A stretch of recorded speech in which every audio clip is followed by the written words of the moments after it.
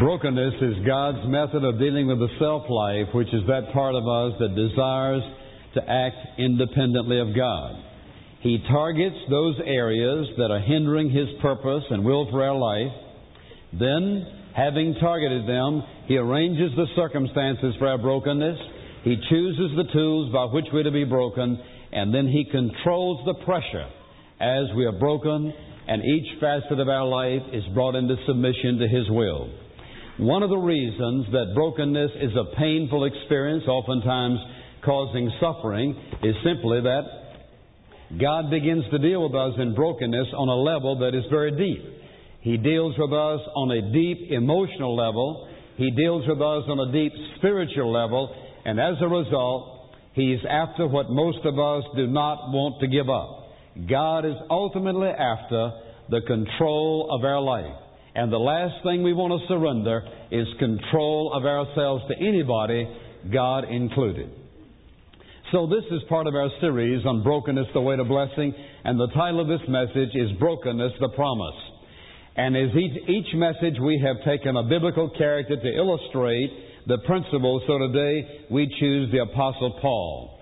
So if you will turn to 2 Corinthians chapter 11 for a moment, 11 and 12. And these chapters deal with what we want to consider here in the life of the Apostle Paul. In chapter 11, the latter part of that, all the suffering he'd been through. In chapter 12, you'll recall that God had given him some wonderful revelations about himself and about the body of Christ. So exciting, so wonderful, so awesome that even the Apostle Paul could not speak of them. And he says in this 12th chapter that because God had done this, beginning in verse 7, and because of the surpassing greatness of the revelations, for this reason, to keep me from exalting myself. And remember we said that ultimately God zeroes in on pride in this whole area of brokenness, that He keeps me from exalting myself. There was given me a thorn in the flesh, a messenger of Satan to buffet me, to keep me from exalting myself or becoming proud and arrogant. Concerning this thing, that is this thorn, I entreated the Lord 3 times that it might depart from me. And He said to me, My grace is sufficient for you, for power is perfected in weakness. Most gladly, therefore, I will rather boast about my weaknesses, that the power of Christ may dwell in me. Therefore, I'm well content with weaknesses, with insults, with distresses, with persecutions, with difficulties, for Christ's sake. For when I am weak, then I am strong. Now let's think about the Apostle Paul for just a moment. Remember, his name was Saul, Saul of Tarsus, and he had a great heritage and a great background. And when God finally got him, he was on his way to Damascus to persecute, to imprison, and maybe even to kill Christians, because his goal was to eliminate those followers of Jesus from disturbing Jehovah's way. And so therefore, when he fell on the Damascus road, God spoke to him, God saved him. Now remember, here is a man who is very strong in his will, a man who is strong in his personality, a man who is very aggressive in his ways, very committed to whatever he's doing, and very determined to get it done. So when the Lord Jesus Christ saved him, what did he have? He didn't have a jewel all polished. He had a jewel in the rough, a rock in the rough. And so God had to begin to work in this man's life in order to perfect him, to prepare him for the work that God had called him to do. And oftentimes when we read the epistles, the idea we have sometime without thinking about it is that Paul got saved and he started writing. No, Paul was saved, and the Bible says that in Galatians chapter 1, instead of going to the apostles and speaking with them, he went to Arabia alone to be alone with God and let God explain to him what in the world had happened to him. Here he was moving in one direction, absolutely persuaded and convinced that he was being obedient to the Jehovah God whom he knew and whom he had worshipped and whose law he knew so well. And all of a sudden he's struck down. He hears the voice of the Lord. He's blinded. He's saved. He's filled with the Spirit of God. And this is a dramatic, life-changing, transforming, miraculous experience in his life, totally beyond his understanding. So he goes away to be alone with God. More than likely, it's in those times when God revealed to him truths that he never revealed to anyone else. Nobody understood Jesus like the Apostle Paul. No one understood God like the Apostle Paul. No one had the insights, the revelation, the illumination, the inspiration of this man. And yet when you look at his life, you'll see what God did. That all of his ministry, he was harassed by his enemies. All of his ministry, he was going through one valley experience after the other. The Bible says that he was beaten many times. Beaten not only with a whip, but with rods. And he was jailed often. And that he was on the sea, shipwrecked often. And he went through one harassing experience after the other, one troublesome time. Wherever he went to preach, before he arrived, the Judaizers were already there to mount an opposition toward him. If he beat them there, they were soon there again mounting opposition toward him. So that everywhere he went, he found himself facing all types of opposition. Somebody might ask, why in the world would God call a man like this, whom he himself said he was a chosen vessel, called from his mother's womb, give him the greatest responsibility any man who's ever walked on earth has ever had except the Lord Jesus Christ himself, and then allow him to go through such suffering and pain and harassment and persecution continuously from the very beginning of his ministry to the very end? And if you'll think about it, when he was saved, those who had been his companions and friends rejected him. And those who were already Christians, they rejected him because they suspected him as a spy and that God really had not saved a man as awful as Saul of Tarsus. And so here he is. As I look at the life of the Apostle Paul, I see two areas in his life that I believe God had to break. It is the same two areas he has had to break in my life and that he intends to break in every person's life.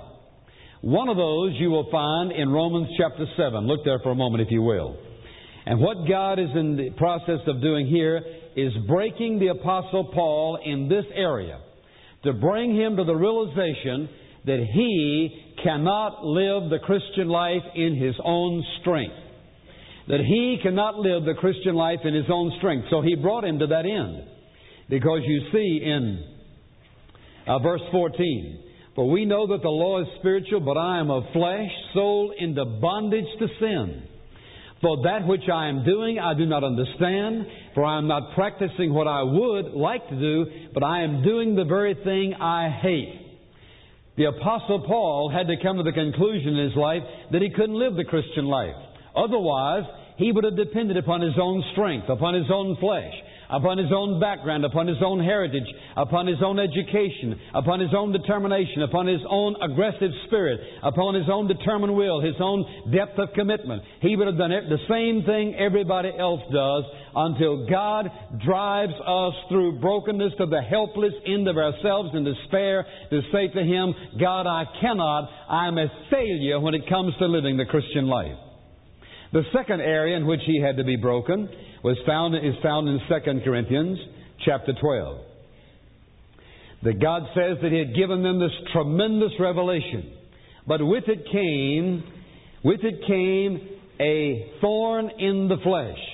Something that Paul suffered tremendously for he says in 3 periods of time. This does not mean 3 nights before he went to bed, but 3 seasons more than likely of fasting and praying, pleading, begging, beseeching God to deliver him from this. He says God sent it to him, verse 7, in order to protect him, to keep him from exalting himself. There was given to him a thorn in the flesh, to keep me from exalting myself. Entreated him 3 times, he says, God says, my grace is sufficient. Therefore, his conclusion was, after pleading before God to deliver him from what appeared to be a hindrance in his life and a hindrance in his ministry, he said, verse 9, most gladly therefore I will rather boast about my weaknesses, that the power of Christ may dwell in me. Therefore, now I am well content with weaknesses, insults, distresses, persecutions, difficulties for Christ's sake. But when I am weak, I have learned this awesome, important lesson that when I'm at my weakest, that's when the power of God is released through me with its greatest intensity. Now, my friend, these are two lessons that the body of Christ desperately needs to learn. That you and I cannot live the Christian life in our own strength. For every single one of us will have to admit, if we are honest, living it in our own strength only brings us to humiliating failure. Trying to serve the Lord in our own strength, depending upon anything other than the Holy Spirit, brings us to fruitlessness, waste, and simply uselessness. Two lessons God wants us to learn. And so He broke the Apostle Paul until he came to the place and crying in desperation, "Oh, wretched man that I am, who shall deliver me from this body of death?" Brought him to utter desperation, utter weakness, utter brokenness to say, "Now I have discovered. It is in my weakness that the power of God is released with greatest power." And so that's where He wants all of us. Depending upon absolutely nothing and no one, both for our life and also for our service. Now, as I said before, the process of brokenness is painful. And you'll see that in the life of the Apostle Paul. Very painful at times. Depending upon what God is breaking us of, what He's wrenching us from, what He's releasing and liberating us from, how long it has been a part of our thinking, our actions, our attitudes, and our conduct, God sets out to deliver us. Remember, His ultimate objective, if I can wrap it up in two simple phrases, are these. First of all, He shatters this old self-made life of ours in order that you and I may walk in, that you and I may walk in intimate oneness with Him. Secondly, that we may serve Him effectively. Therefore, the whole Christian life is going to be involved in the breaking process. Now, God gives us some wonderful assurance when we go through valleys of pain and suffering, when God is stripping us of anything and everything upon which we would depend, so that pride and arrogance may be removed from our life. So, if you'll jot these down, because the first thing I want you to notice here is this. And that is that God only breaks us in love. God never breaks us in anger. God never breaks us in wrath. God's breaking process, that is, when He chooses an area of our life and He targets it to break. When He arranges the circumstances, when He chooses the tools, and as He controls the pressure, it's never out of anger. It is always out of love. Somebody may look at the life of the Apostle Paul and say, well, the reason God broke him was look at all the sin he committed and all the people, all of God's people that he had harmed and punished. No. The day Jesus Christ met the Apostle Paul on the Damascus Road, He saved him. And at that moment, and from that moment all the way back to the beginning, God forgave his sin once and for all, and he never suffered as a result of that sin. God breaks us out of love. That is, He sends into our life thorns.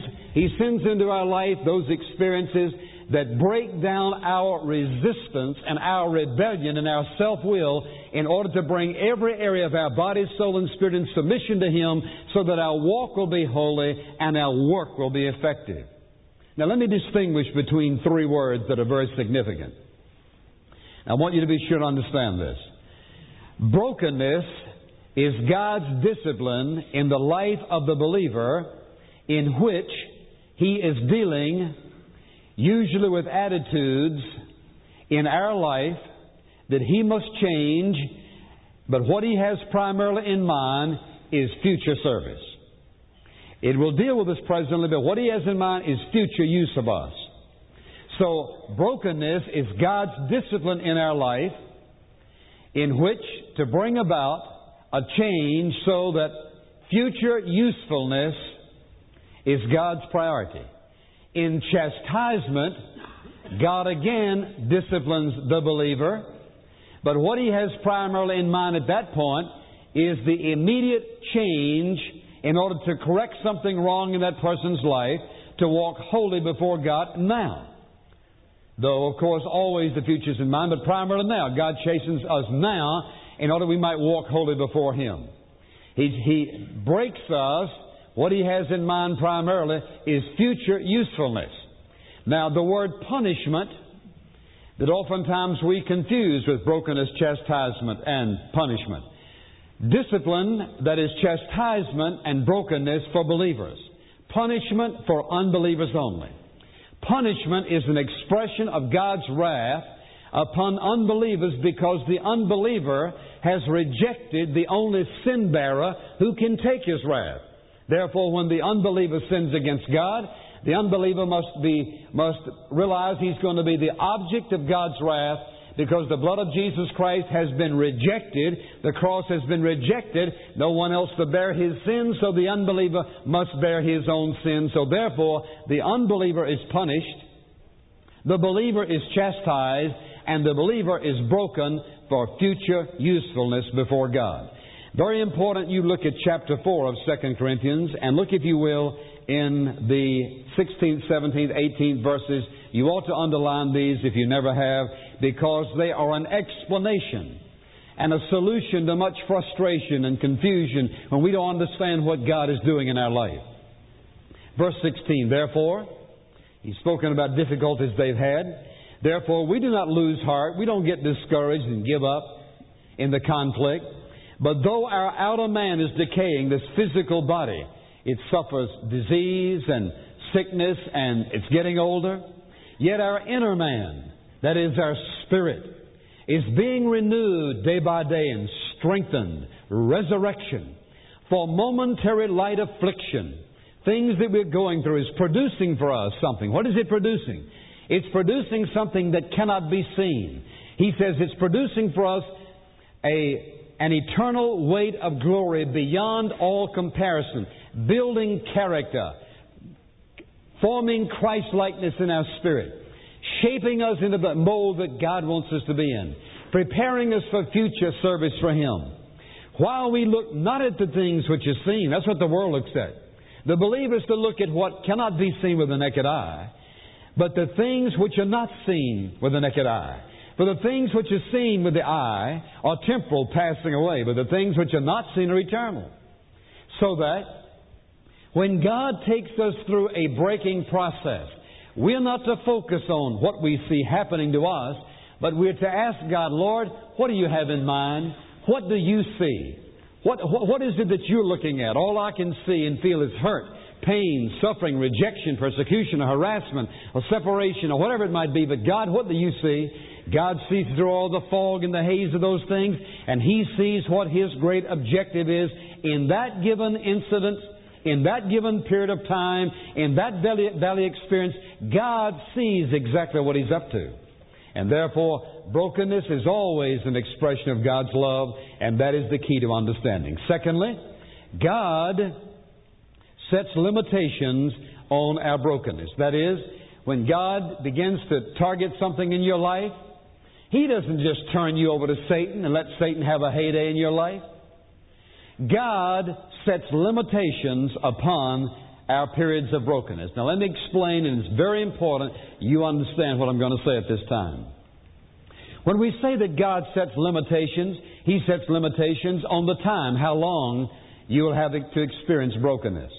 He sets limitations on the intensity of the pain you and I suffer. He sets limitations on the hurt that you and I experience.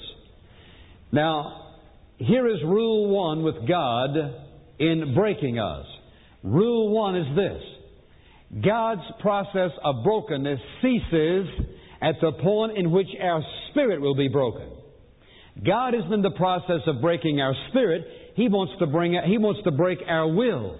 When our will is broken, stubborn, rebellious, have it my way will is broken, then what happens? Body, soul, and spirit are offered in submission to the Lord Jesus Christ. So rule number one with God is the breaking process of sending into our life whatever is necessary to bring body, soul, and spirit in submission to Him.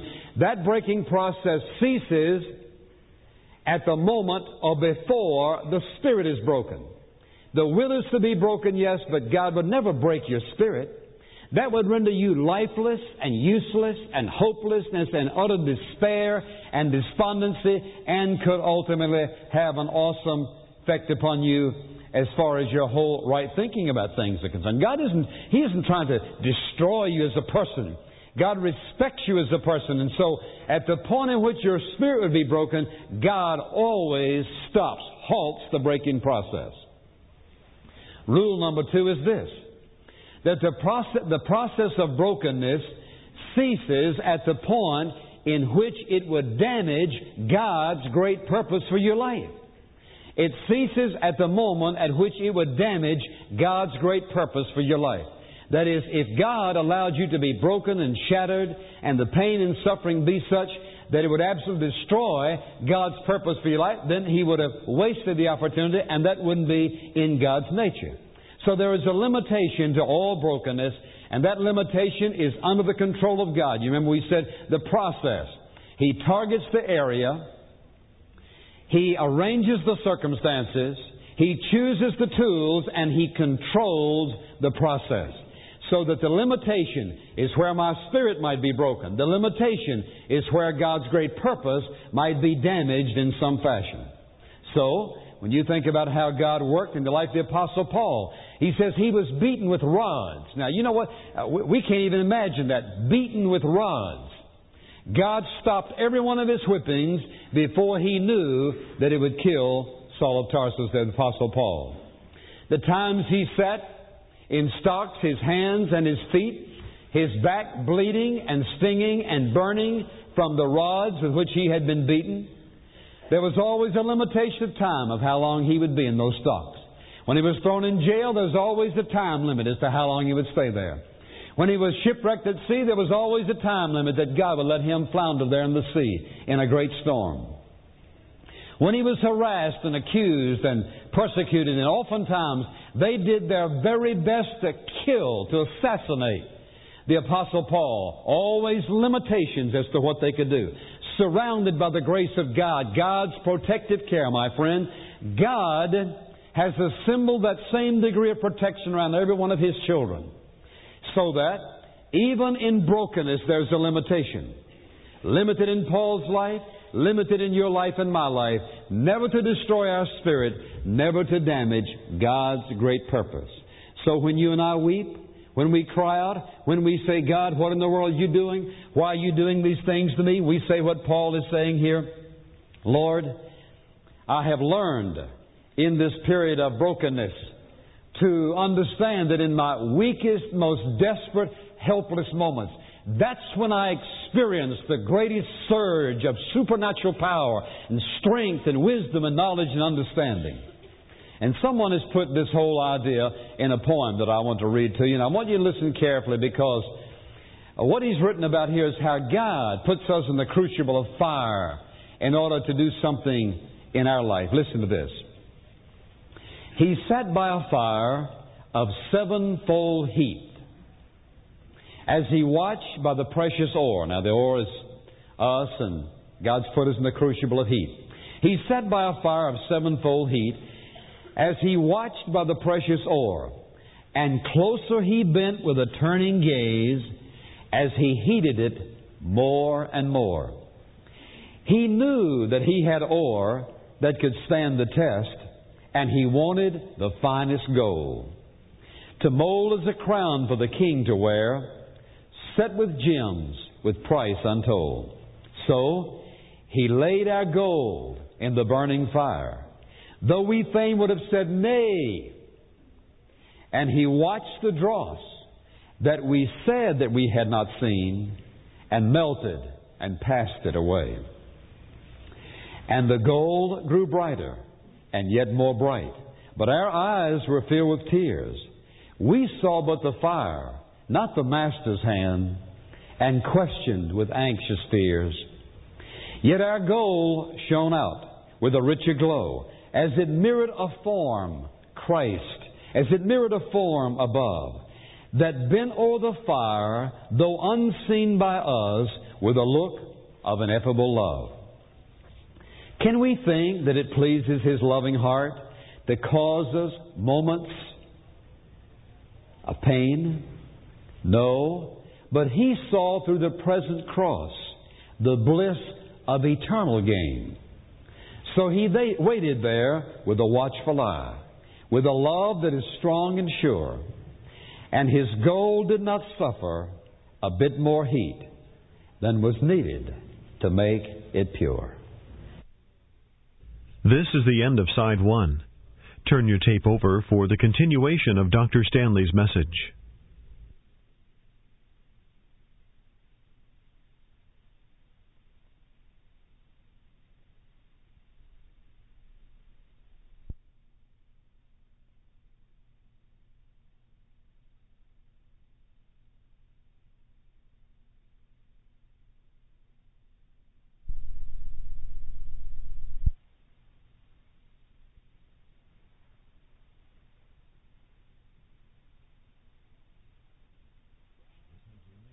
God has a limitation on all of our suffering, all of our hurt, and all of our brokenness. And then I want you to notice the third thing, and that is God will deepen our understanding when we are broken. And He deepens that understanding in three directions. First of all, as God takes us to the breaking process and stripping us of those things that we've depended upon before, the first thing that He does, we get a whole different perspective on who God is. Does He not say, my ways are higher than your ways, and my thoughts are higher than your thoughts? My ways are not your ways, nor my thoughts your thoughts. In the process of being broken and stripped of all those things that we depend upon rather than Him, what does He do? But He opens their eyes to see the working, the ways of God. Not just reading Scriptures, but we see the ways of God, how He works in our life. We get a deeper understanding of His love, what it means to accept us on the basis of nothing within ourselves but just the fact that He's a loving Father. We understand how He accepts us on the basis of the cross. We understand His patience and love and kindness and forbearance toward us, that He puts up with us while He's in the process of breaking us. But there's a second direction in which we begin to understand. That's ourselves. Once the process of brokenness takes place in our life and He begins to strip us of all those things that would hinder His great purpose in our life, we begin to see things about ourselves that we've never seen before. We begin to be able to trace the avenues of thought patterns that we've had since we were children growing up. Those thought patterns that were placed there by our parents when they taught us things that they thought were right, but have devastated us. Placed there by our teachers who rejected us and didn't even realize that they were doing it. Placed there by our friends who shut us out. Placed there by circumstances that caused great pain and upheaval and misunderstanding and frustration and anxiety and fears in our life. We begin to understand when God begins to break us away from all these things of why we've depended upon this instead of depending upon God, and how these fears developed in our life, and how this spirit developed in our life, and why we are so intent in this area of our life and so negligent in the other. As God begins to break us, remember that His goal is indeed spiritual maturity and supernatural ministry, bringing us into an intimate oneness with Him and bringing us into effective service for Him. God, in the process of doing that, keeps opening ourselves up to ourselves and helping us to see what He sees. And the more we see, the more we see, the more we wonder about the grace of God. God, how could you have loved me? How could you have been so patient all these years? How could you have been so forgiving? How could you have been so forbearing? How could you have been so good and gracious and kind to me when I am like this and I have been like this all these years? My friend, the break-in process will absolutely lift Almighty God, the cross, the grace, the blood to a higher level in your life than you've understood, because you get a glimpse of yourself in the light of the grace and the goodness and the love and the tenderness and the mercy of God. But all of that leads to the third area of direction, and that's this. We begin to look at other people differently. You know what happens? My friend, when God breaks you and you begin to see God from a different light and you begin to look at yourself differently, what happens? You begin to see other people differently. Your critical spirit somehow just fades away. This aggressive criticism and negative attitude and nobody else is ever right and everybody's wrong and life has given you a bad show. All of a sudden, you begin to look at other people differently. You know what happens? You begin to look upon them compassionately. And you begin to say, Lord, I know why she's acting that way. God, I've been there. And look what you did for me. Lord, I know why he is the way he is. I've been there. You were patient with me. I can be patient with him. You know what happens? Instead of being critical and judgmental, that love of Jesus, which is within every single believer, begins to be expressed. And in the process of having been broken and allowing Him to express His life through us, it's like He lets us get in on the blessing as He begins to love other people. You begin to understand, Lord, if I'd grown up the way they grew up, I'd probably be worse than they are. If I had the same circumstances in my life, God, I'd probably be worse. And what happens is, you lay down that old critical spirit, and the grace of God, friend, the grace of God, the love of God, the blessed cross, the blood of Jesus, everything takes on a whole new different perspective. Your favorite hymns begin to change. The songs you sing, your interest in life. The power of sin has been broken and you're freed. Something good is going on inside of you, which even you cannot explain. That's part of what happens when God shatters, breaks, melts, sands, sifts, prunes, you name it. Friend, I'm telling you, it's all for our good. Then the fourth thing I want you to notice here.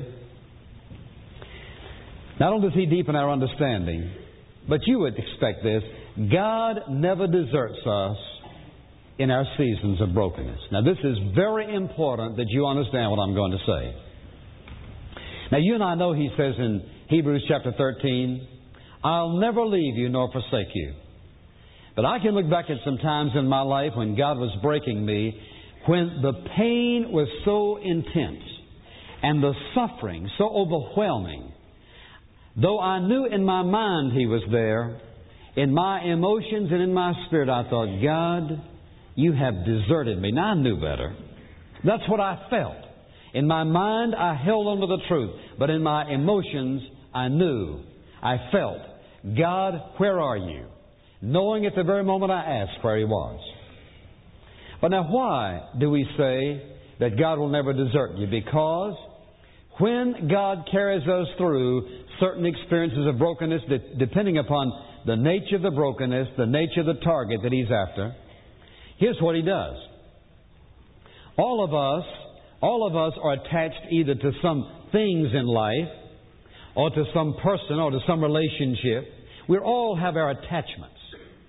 And so what God is in the process of doing in breaking us is pulling us away.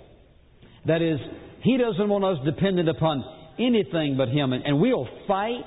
We'll do anything in the world to keep, if we can just hang on a little bit, because we just can't face giving up control of our life. And we think, God, I'm willing to, but Lord, if I can just hang on.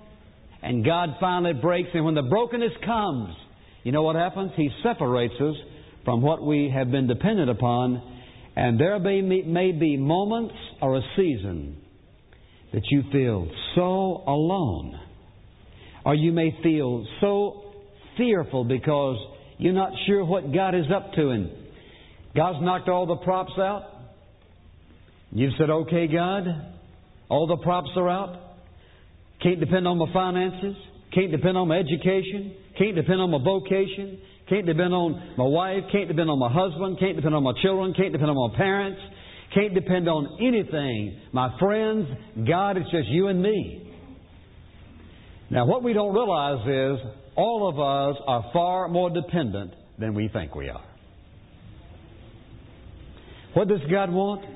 He wants you to live in such, listen to this. Oh, if you could just get this.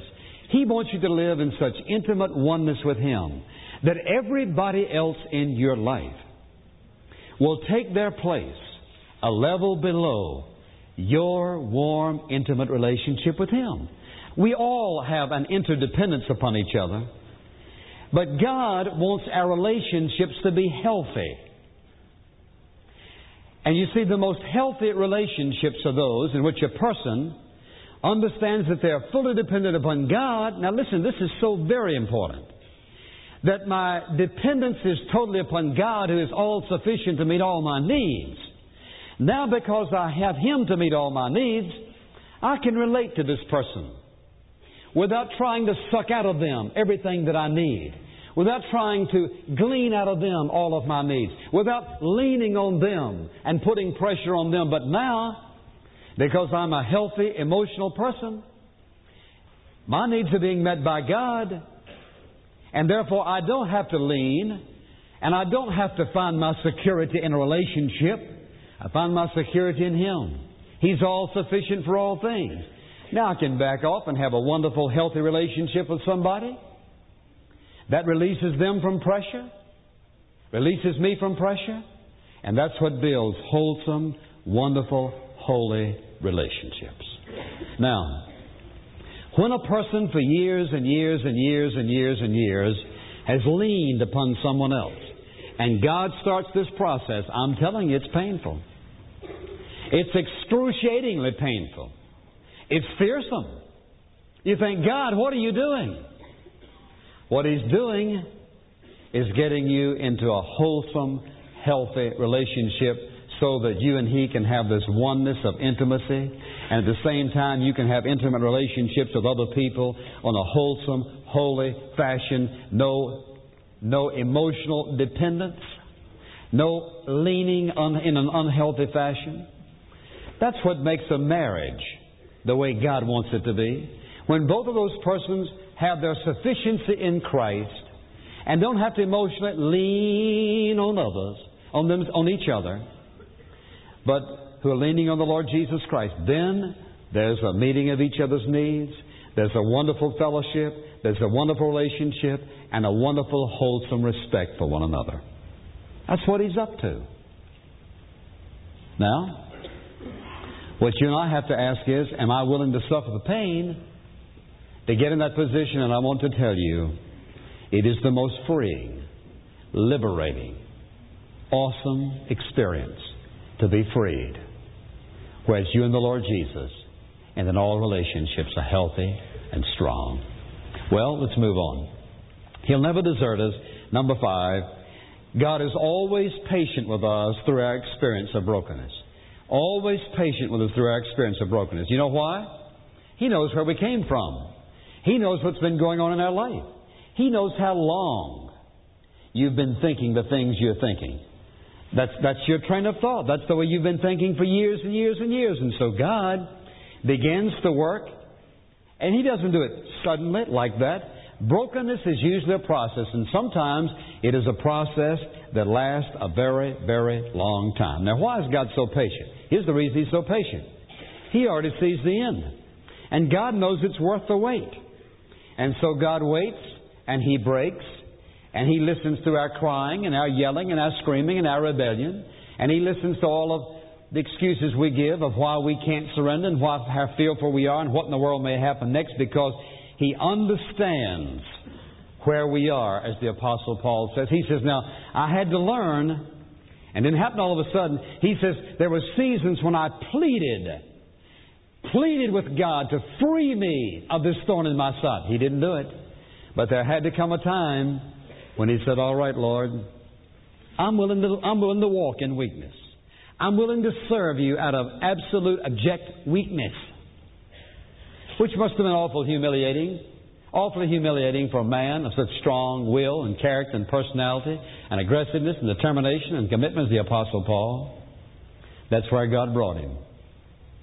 To the end of himself, broken, shattered, and having to say, Lord, not my will, but Thy will be done. Now, the length of time it'll take to break us is determined by several things. One of them is by what it is God is trying to break us from. And as I said before, if these are attitudes, strains of thought, root ideas that have been back there in all of our childhood, all the way up to the present time, it takes a while for God to change those. Secondly, it is determined by our response to what God is doing. If I'm upping and rebelling against the first little sight of what God is up to, it's going to take a while. You say, well, how long is God willing to wait? Well, nobody can answer that for anybody else. Very patient, very forbearing, willing to wait, but there is a point out there somewhere that if you continue to rebel and refuse to surrender yourself to the Lord Jesus Christ, God will ultimately set you on the shelf. When is that time? Nobody knows that time. It's just dangerous to rebel against God. And if you look how God worked in the life of the Apostle Paul, he put such awesome pressure upon him. Listen, you see, now think about this. The greater usefulness, the greater your potential for God, the greater your potential, the greater the pain and suffering and the intensity of the hurt, if necessary, to bring you to what God wants you to be, because He has something for you to do. You say, what in the world could God do with me? You let Him answer that. Don't project upon God what you cannot do. You don't know that. And then the last thing I want you to jot down, and this is the only promise that has condition. God will lead you to victory through brokenness. God will lead you to victory through brokenness. Now there is a condition. And that condition we just stated a few moments ago. That is, He will lead me to victory through brokenness if I'm willing to submit to His will. It may be months, it may be years. When we rebel against God's breaking experience, we delay God in accomplishing all that He'd like to accomplish. It may be that we forfeit many of our opportunities. And we certainly forfeit some of our reward. Because if you live to be 40, 50, 60, 70 years of age and finally God finally gets you, look what you've missed. Look at the potential to be used of God that was there that you did not utilize. And when you stand before God to be rewarded, look what will not be your reward because you refused. You see, the whole breaking process in itself is an expression of love. What is He doing? Bringing us into oneness. Look, if you will, in Philippians chapter 1 for a moment. And listen to what Paul says in this 6th verse. He says, "For I am confident of this very thing, that He who began a good work in you will perfect it until the day of Jesus Christ." Now, he's speaking primarily of salvation here. Once He saved you, God is going to keep you forever and ever and ever. But I think it is also a statement of God's intensity of completing the works that He's begun within us. Now, did He complete that in the Apostle Paul? Yes, He did. What about the struggle he had with the Christian life? Go back to Romans 7 for a moment. Paul, in struggling in the Christian life, said, how is it that what I want to do, I can't do? I don't want to sin against God, but I find myself doing it. In this awesome struggle of defeat. But then, listen to what he says. When he finally reaches the victory, verse 24 of Romans 7, "Wretched man that I am, who will set me free from the body of this death? Thanks be to God through Jesus Christ our Lord. So then on the one hand, I myself with my mind am serving the law of God, but on the other, with my flesh, the law of sin, when I allow it." And he speaks of the power of sin being broken in his life. He had the victory. What is his victory statement about God's usefulness of him? Here it is in verse 10 of 2 Corinthians chapter 12. "Therefore, I am well content with weaknesses." I'm not fighting against them anymore. "Insults," I don't try to defend myself. "Distresses," don't try to make God explain them. "Persecutions," accept them from God. "Difficulties," know that God's working out something in my life. "For Christ's sake, for when I am weak, then I am strong." Let me ask you a question. Do you want your Christian life to be a daily walk of intimate oneness in your relationship with the Lord Jesus Christ? Warm, intimate, loving relationship? As your friend, listen, as your friend, meeting your needs, giving you a healthy, wholesome, emotional stability that you don't have to lean? Do you want God to bring you into such a relationship with Him whereby your service for Him will be effective and glorifying to God? Not glorifying to man, but glorifying to God. If you want intimacy in your walk, effectiveness in your service, brokenness is God's way to make that a reality. I ask you one last question. Is your desire to walk in intimacy with Him and your desire to be used of Him in your business, in your home, with your children, among your friends, is it great enough for you to pray this prayer? Lord, more than I want anything in life or any other relationship, I want to walk in oneness with You, a deep intimacy. I want to be used of You effectively. And therefore, Lord Jesus, would You target whatever areas in my life that need to be dealt with? And would You break me in those areas that oneness and that service You might fulfill in my life? Would you be willing to pray that? And then remember, whatever God does, He will only do in love. And when you're through the valley, you'll view the brightest sunshine and the most beautiful clouds and the brightest horizon you've ever known in your Christian life. Father, we praise You this morning. How loving, how tender, how gentle, how gracious, how good, how vast are Your resources. How I pray the Holy Spirit will sink this message in each one of our hearts and focus our attention not upon the message but upon You. Oh God, upon You.